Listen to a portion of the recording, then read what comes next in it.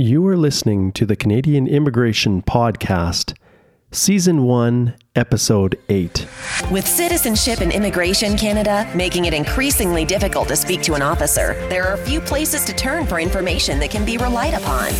The Canadian Immigration Podcast was created to fill this void by offering the latest information on Canadian law, policy, and practice. Please welcome ex-immigration officer and Canadian immigration lawyer, Mark Holthe. As he answers a wide variety of immigration questions and shares practical tips and guidance to help you along your way.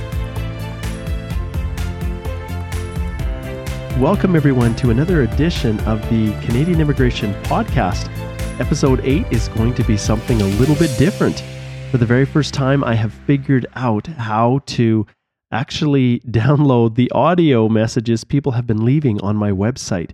So there's that widget on the side panel that is an Ask an Immigration question. And I was challenging everyone to please leave voice messages for me so that I can embed them into my podcast.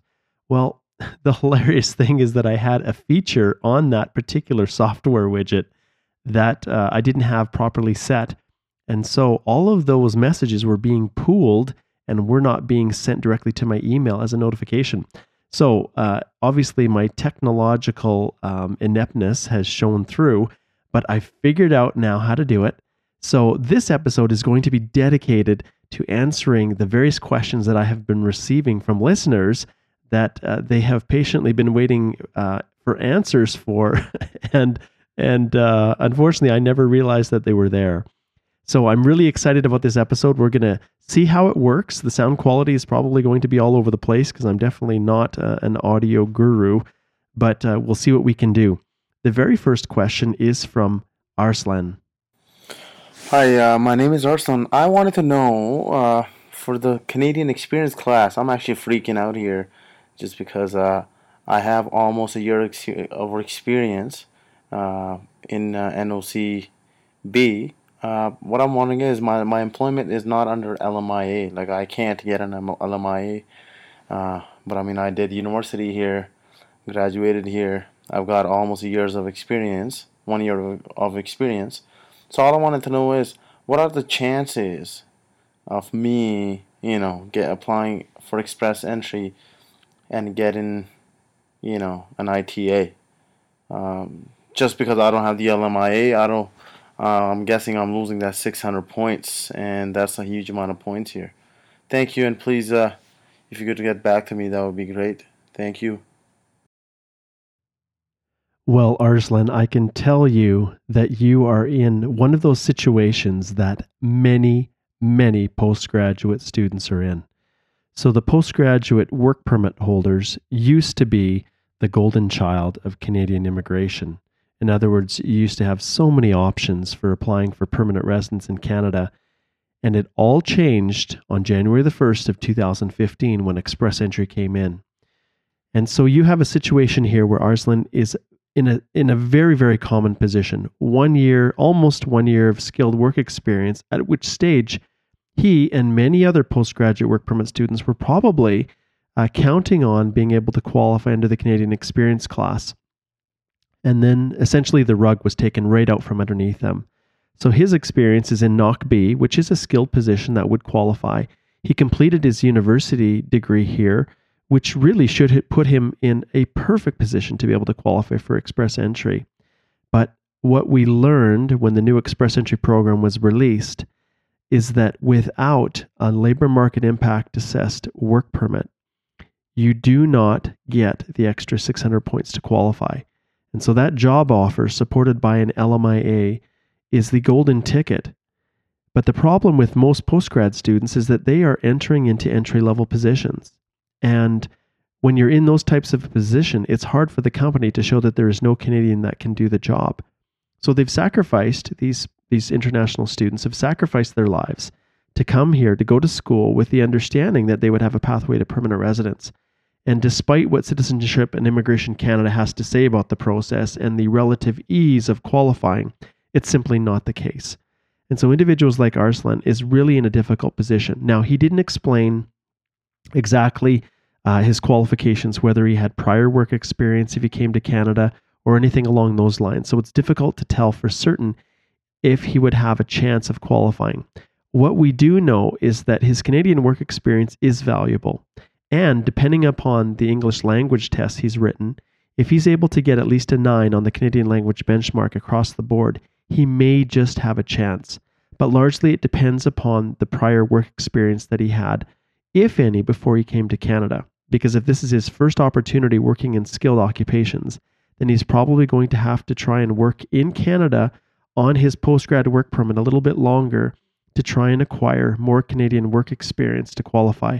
I also assume that he's probably in about the right age bracket. So ultimately, for these individuals who are in this position, it really sucks. I'll be honest with you. It really does. Because they have counted on and planned their whole, their whole educational career on having a pathway to permanent residence. And now it may or may not be there. So if Arslan is not able to get a labor market impact assessment, at least his employer able to get one for him, then the only options that he has is to either try and find another employer who's able to do it and get that job offer supported by an LMIA, or continue to work to accumulate more work experience in conjunction with his education. And if he completed his degree, obviously he can't go back and then do a master's and hope to get another postgrad work permit, because that's not how they work. It's kind of like a one and done situation. So for Arslan, you really need to assess your score. And we know that the lowest point threshold right now is 450 points. But it is possible that number will drop in the new year. The government has told us repeatedly that the sweet spot is somewhere between 350 and 450 points. So we'll just have to wait and see. But I feel for you, Arslan. I feel for all of you postgrad work permit students who were really caught unaware, like all of us, with this new express entry system. So I wish you all the luck. All right, let's get to our next question. Hi, my question is, while applying in express entry, there's option of job offer, but my status is I've been working in a company from past year or more, and I still have my postgraduate work permit left for 2 years, which was given to me after I graduated.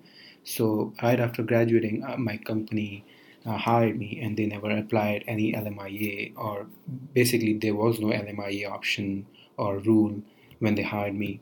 So I'm still employed, and I'll be employed for 2 years, hopefully, knock on wood. But for a job offer, I actually don't need a job offer from any other company. So how can I put in the online portal saying that yes, do you have a job offer? Against, can I say yes? And for LMIA part, the next question is, do you have an LMIA, positive LMIA? Since my company never applied an LMIA, I have no idea how to put it. Please, it would be nice if you can provide me some help. Thank you.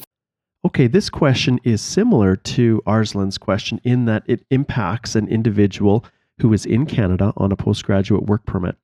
And in the case of this individual, what he's really asking is what constitutes a job offer for the purpose of express entry. Now, probably since the time in which he left this question, we know that immigration has done a little bit better job of explaining to people what job offers really mean. And what we know now is that a job offer is only a job offer if it is supported by a labor market impact assessment. So when you are filling out your express entry profile, if you do not have a job offer supported by an LMIA, you simply click no, and then none of those answers or those other questions relating to LMIAs, etc., will appear.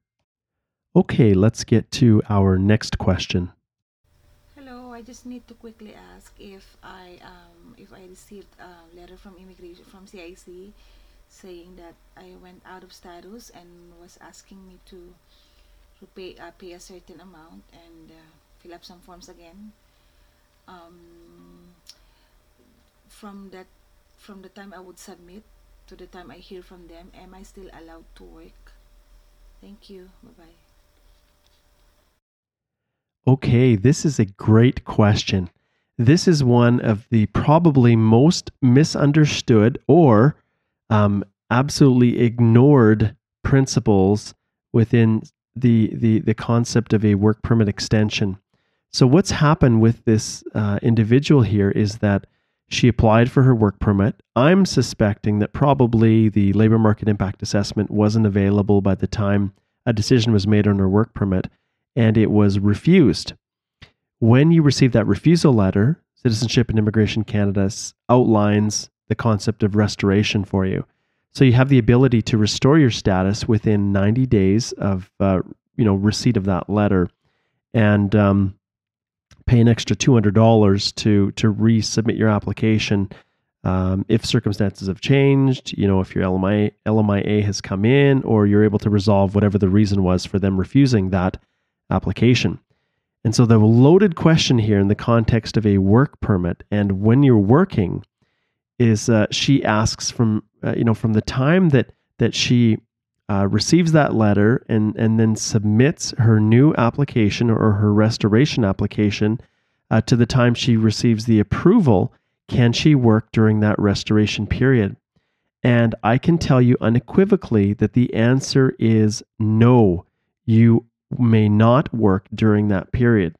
And one of the challenges that people have is that, well, how does immigration know? And the reality is they don't.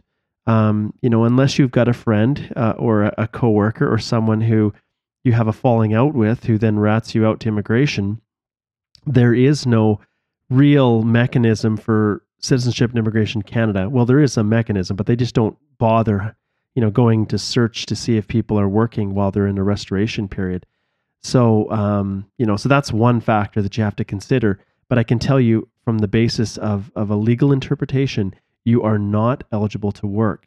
Only during the implied status stage are you able to work. So if you submitted your work permit extension before your existing work permit expired, then during that period of time, you're able to continue working under the same terms and conditions. However, if your work permit application has been refused, then you must stop work until you get the new work permit. So just to clarify, when you're in a restoration period and you're resubmitting a work permit application, you cannot continue to work for your employer. Okay, let's get to the next question. Hi, I'm wondering when I'm filling out my work experience in Express Entry profile, do we include all work experience, even areas that I know aren't counted towards any of the programs, i.e. Sales assistant work while I was studying? I believe that that's not in any way applicable, but do we include everything like that?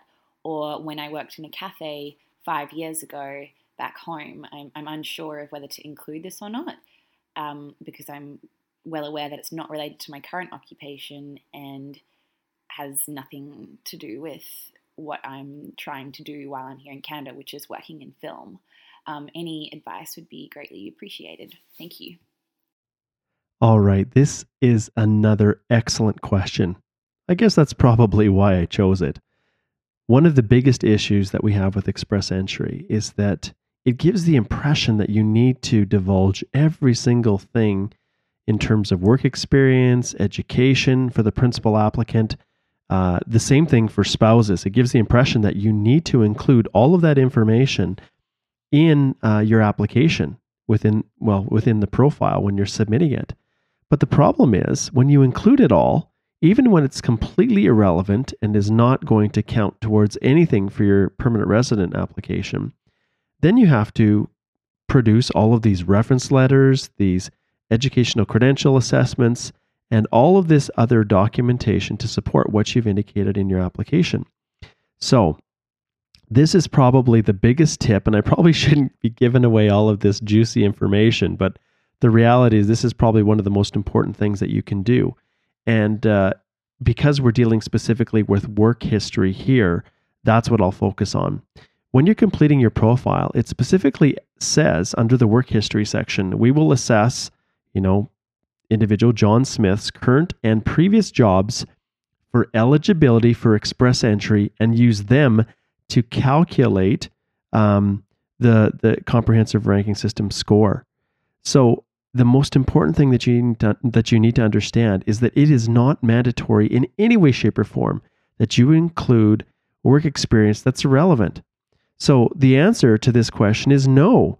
You do not need to include other jobs that do not get you points under the CRS score system, or that do not advance your eligibility for one of the other permanent resident categories.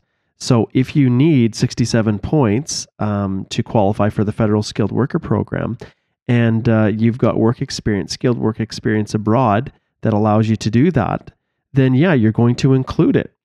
But if you've met the 67-point threshold and you meet that initial eligibility requirement, and you've got your maximum points for skilled work experience, you do not need to include work experience that, for example, is over 10 years old, because it's not counted. In like manner, if you have any work experience that is in a skill level of C or D, then you also are not going to be including that, because it's a waste. You get no points for it. It's not recognized under the comprehensive ranking system. And essentially, you are stuck in a position where you are going to have to hunt down reference letters to complete the permanent resident application portion when it asks within the documentation for you to upload all of those reference letters. So don't waste your time. It's not misrepresentation for not including all of your work history, because this is just for the purposes of assessing your comprehensive ranking score and your eligibility for express entry. There is plenty of time once you get to the permanent resident stage to then provide a detailed history of everything that you've done for the past 10 years. So that's my tip of the day. Be strategic in how you do it. You don't need to include anything more than what you require to guarantee that you're going to be drawn and get granted an invitation to apply, so to maximize your CRS score, your CRS points, and also to make sure that you meet the eligibility requirements for either the Federal Skilled Worker, the Canadian Experience Class, or the Federal Skilled Trade Program. So there is the super tip of the day. Well, we've had some great questions for this episode of the Canadian Immigration Podcast, this Q&A episode. I think we have time for one last question. So let's get to that last question right now. Hello, I am Mary Ann B. Loriano. My husband is working here under spousal visa, and this coming October I have planned to submit my express entry application. I am the principal. Is he required to get the English test also? My husband required the English test also. Please and thank you. All right, so that was our final question, and this is my final answer. Yes, this is my final answer, Regis. All right, let's finish this off. It's been an awesome podcast. All right, so this is a great question. So essentially, what she is asking is it really worth it to have a spouse have their language assessment done? And the short answer is absolutely. And the reason for that is, if you are a married person, you're actually prejudiced under the express entry system. If your spouse does not have an English level that is as high as yours, or really good English, or really good language, or has not worked in Canada, then you, compared with the single applicant, are actually going to suffer for it. And in fact, the Canadian work experience, can get a spouse an extra 10 points if they have good education, and that's supported by an educational credential assessment. That's another 10 points. And to round it off, and this relates specifically to this question, a spouse can get up to 20 additional points.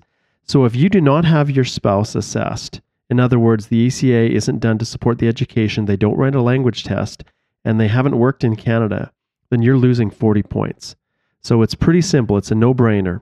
If your spouse does have the ability to get some of these points, then you are definitely going to want to scratch and claw for every point you can get, especially given where the comprehensive ranking system scores are and how very, very competitive it is to qualify and receive that magical invitation to apply. So this comes to the close of our episode 8 of the Canadian Immigration Podcast, Season 1. My name is Mark Holthe. I'm a Canadian immigration lawyer and now apparently a podcaster. And to add one more feather to the cap, the founder, and I've got some other people helping me do this, of the Canadian Immigration Institute. And in that specific institute, we are going to be carrying forward with our very first express entry course, full course covering everything from the profile to completing your job seeker profile within the job bank, to maximizing your score on the comprehensive ranking system, all the way through to receiving your ITA and ultimately filing your permanent resident application. We're going to walk you through the whole process. And there's a number of reasons why I've decided to do that. As a Canadian immigration lawyer, I have the opportunity to work with some wonderful people one-on-one, to represent executives, professionals. I act for large multinational companies all over the world. But ultimately, the situation I found myself in recently is that there's so many people that just can't afford my fees, and I am not able to assist them. So what I've decided to do is to offer my information and knowledge in the form of a course. And so rather than me taking on your application and having my staff and myself fill out your forms, I show you how to do it yourself. And in that fashion, you can save just enormous amounts of money on the cost of completing the application, while at the same time knowing for certain that you're doing things properly and you're getting every ounce of advice and direction that you would get if you engaged us directly. Now, there's some people that will just want the peace of mind and don't have the desire to work through the process of filing their own express entry application, and we would be absolutely delighted to be engaged through my law firm, Holthe Tillman LLP, to act on your behalf and represent you before Citizenship and Immigration Canada. But those of you who are interested in doing it yourself, not spending the anywhere from $3,000 to $5,000 to hire someone to assist you, a representative, we're going to show you how to do that for a fraction of the cost. So stay tuned. There's make sure that you subscribe to this podcast on iTunes, and then also go to our CanadianImmigrationPodcast.com website and register to be placed on our mailing list. Within the next week, we are going to send out our next invitation for our express entry webinar that's going to be loaded with free tips and strategies on express entry, and we'll also give more details on the course that we're going to be, the express entry full comprehensive course that we're going to be rolling out through the Canadian Immigration Institute. And I am really looking forward to doing that. The first one was awesome, and the people that participated were fantastic, and we got some great reviews, and I got some great suggestions and advice on making the program really do what people need it to do. So make sure that you do that. But other than that, it's been a delight and a pleasure to be involved. I'm hoping that I can get Billy Young, my colleague here, the ex-immigration officer, back on for us to have a little debate over the assessment of an application. And as you are very well aware, many times the result that you get on your application depends on the officer that you get. So myself as an ex-immigration officer, and Billy also as an immigration officer, we are going to debate in our next podcast a sticky situation with a client. Well, not one of our clients, but we'll call it kind of a real/fictitious scenario where I'm going to pretend that I'm one officer deciding whether I'm going to approve it, and she is going to be another officer, and you'll get a firsthand taste at the interaction that can often occur between officers within Citizenship and Immigration Canada when they're trying to decide whether or not to approve an application. And so hopefully you'll get some more insider intel on the adjudication process with immigration, and it should be a lot of fun, as her and I have definitely different positions on whether or not we would approve some applications. Billy tends to be the bad cop, I tend to be the good cop. But ultimately, as you're submitting your applications, no matter what they are, temporary applications, work permits, or permanent applications, make sure that every single I is dotted and T is crossed, and that you are giving your absolute best chance of success. Leave nothing to the discretion of the officer. Okay, that's a little tip for the end. I look forward to joining you again in our next episode 9. If you have any questions that you'd like to leave with me, We now know that the Ask an Immigration question widget on the Canadian Immigration Podcast and the Holthe Tillman LLP websites are working. So if you leave those for me, I will try to include them in our next podcast. This is Mark Holthe, Canadian immigration lawyer, broadcasting to you from the beautiful province of Alberta, Canada, where there is no snow on the ground. It is beautiful outside, and I absolutely love where I live.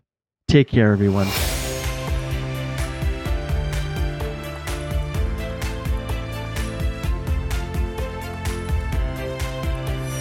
Thank you for listening to the Canadian Immigration Podcast, your trusted source for information on Canadian law, policy, and practice. If you would like to contribute a question for future podcasts or wish to set up a legal consultation with Mark, please visit www.ht-llp.com.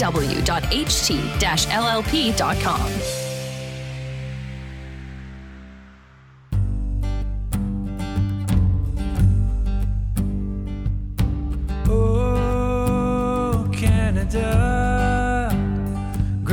Country in the world. We want to share the richness of your soil. This place I love, my home and native land. We welcome all, and with you we'll stand. We'll set you straight with law, policy, and practice here on the Canadian Immigration Podcast.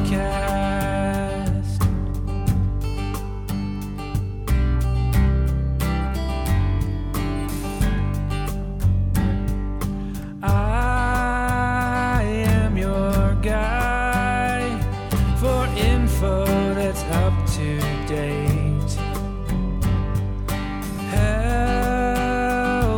Your forms or whatever you might need. This place I love, my home and native land. We welcome all, with you we'll stand. We'll set you straight with law, policy, and practice here on the Canadian Immigration Podcast.